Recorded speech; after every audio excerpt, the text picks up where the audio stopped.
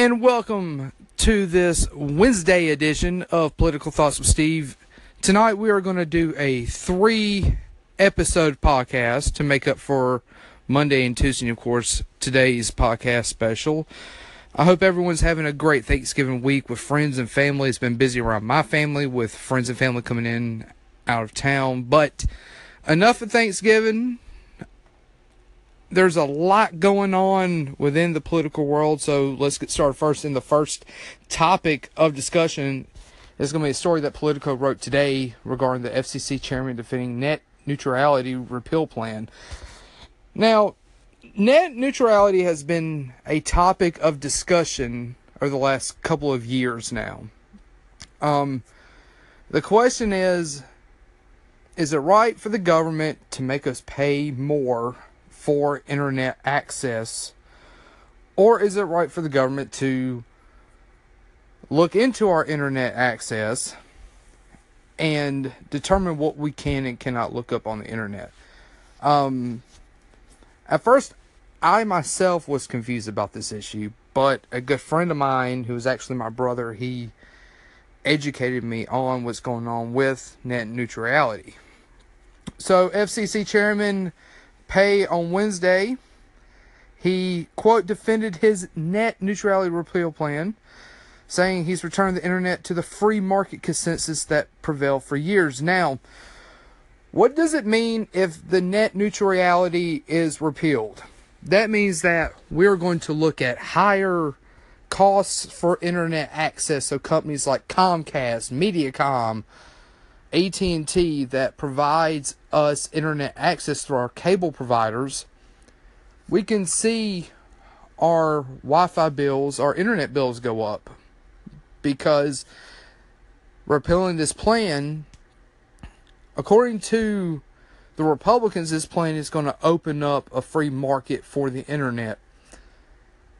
I don't think the internet should be something that should be profited from. When the internet was developed, it was a system to where it was nothing but mass information. And I think the best thing to look at the internet is to look at it as an educational tool. Now, I know a lot of people don't use the internet for educational purposes, but when it comes to the internet, it is a great source to provide resources to people that may not have communication with the outside world as far as education. I know that I have a 9-year-old son, and my son is constantly on the internet. He's looking at educational games that helps him in subjects like math and social studies and science.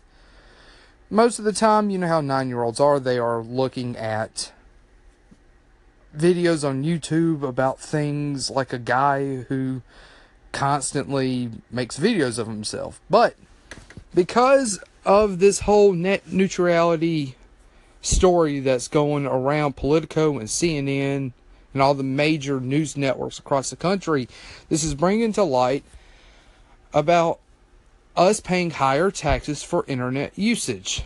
Now, he said that we are all simply doing is putting engineers and entrepreneurs instead of bureaucrats back in charge of the internet.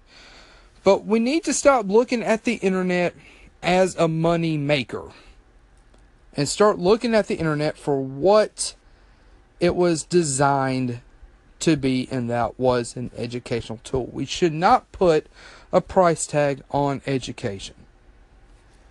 Everyone should have the right to access the internet for free and to look at the internet to understand what's going on within the world. And that is something that we need to fight hard against, is the repeal of net neutrality.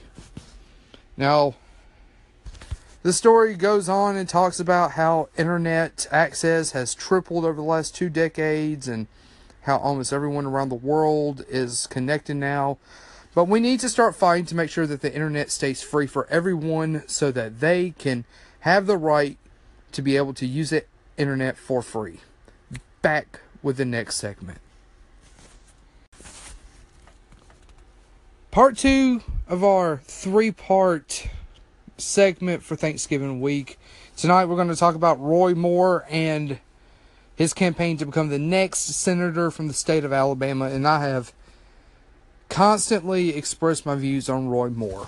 I don't think Roy Moore is a man of the people of Alabama. I think he is an embarrassment to our state.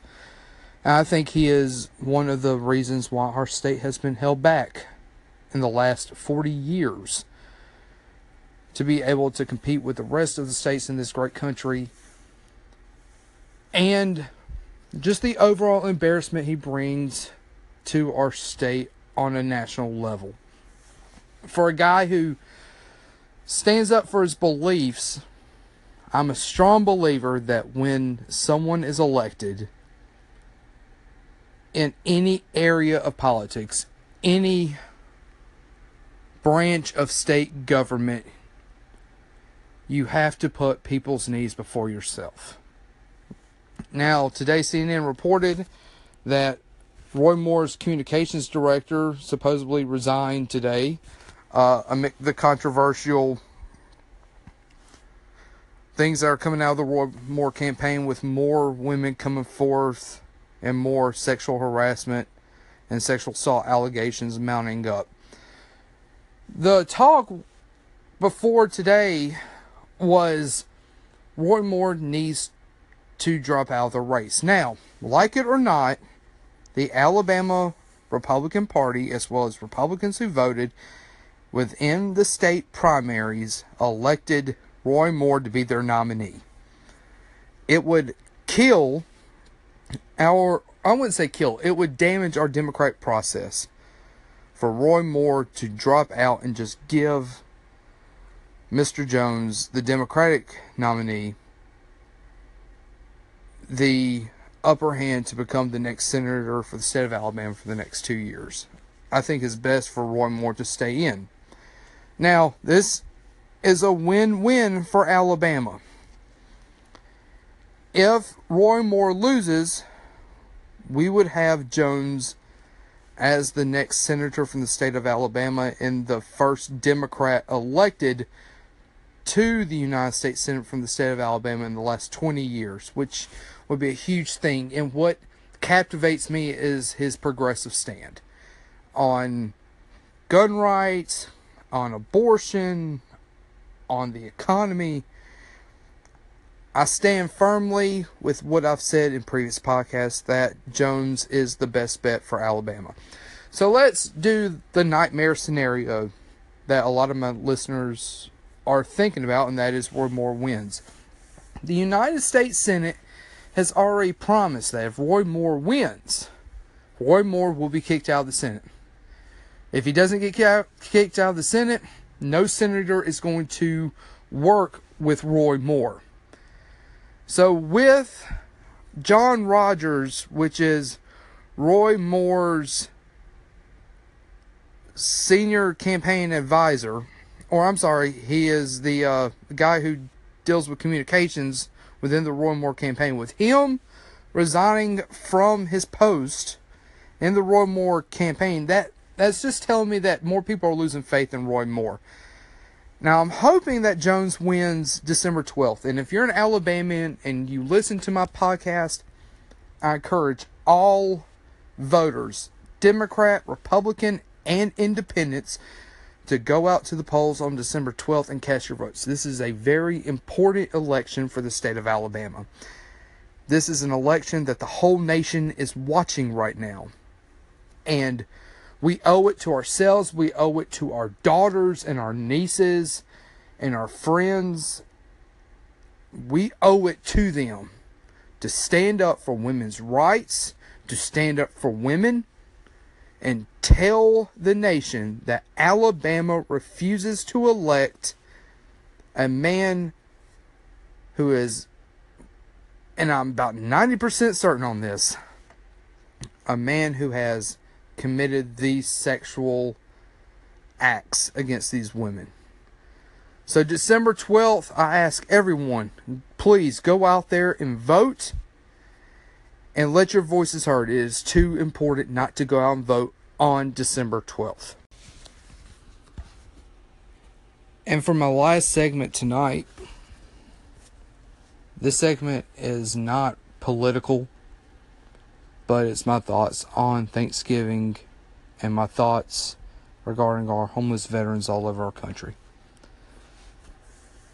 As we gather around the tables tomorrow with our friends and our family and our loved ones, I can't help but to think about the hundreds of thousands of homeless veterans that are not going to be able to do that tomorrow.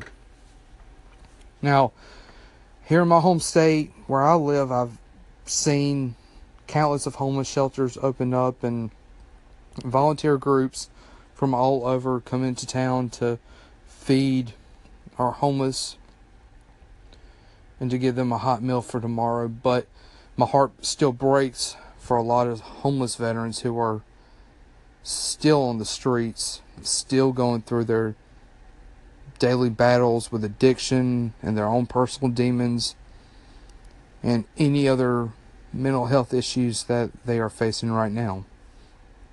Thanksgiving is one of my favorite holidays besides Veterans Day and besides my son's birthday, even though it's not a holiday, but we in our family like to celebrate it because it gives us time to come together as a family and to give thanks for everything that we have this year, to honor those who are not sitting at the table that we've lost this year,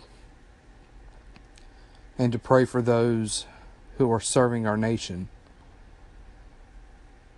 And while we think about these people, I'm always thinking about our homeless veterans and ways that we can come together to help them. A veteran is a veteran. Doesn't matter if that veteran has a nice home and a nice job, or that veteran lives in a cardboard box. That veteran is a veteran, and that veteran deserves to be honored. So, to all my listeners, in our last segment, I want to ask all my listeners to do me a favor. Tomorrow, after we're done eating and giving thanks, I want us to go out and find veterans. Offer them our help and our support and our love, not just our thoughts and prayers. Show them that we still care. It goes back to that promise I made a group of homeless veterans 4 years ago. The promise that I promised never to leave a veteran behind. And that's why I'm a huge advocate when it comes to veterans who are homeless, because they do have a voice and they do deserve to be heard. So, as we get ready for Thanksgiving tomorrow, and we give thanks for everything that we have, let's keep our veterans in our hearts, and let's keep our military in our hearts. Our military are deployed all over the world, serving this wonderful republic that we love so dear. And we need to continue praying for them and their families, knowing that they are in harm's way, especially during times like these, that we don't know what tomorrow is going to bring. I have many friends who are still serving in the military. Many of them are on deployment right now that will not be home with their families during Thanksgiving. Many of them are keeping the watch all over the world. And to my veterans and to my military brothers and sisters, my thoughts and prayers are with you all. To all my listeners, I wish you all a very happy Thanksgiving. I hope that wherever you are, that you give thanks to everything that you have earned this year, everything that God Himself has given you this year. I pray that you remember our veterans, and I pray that you keep our military brothers and sisters in your thoughts and prayers tomorrow. And wherever you're at, if you see someone that's in need tomorrow, or any day, help them. We can all learn something together and be human. So, we will catch you all next week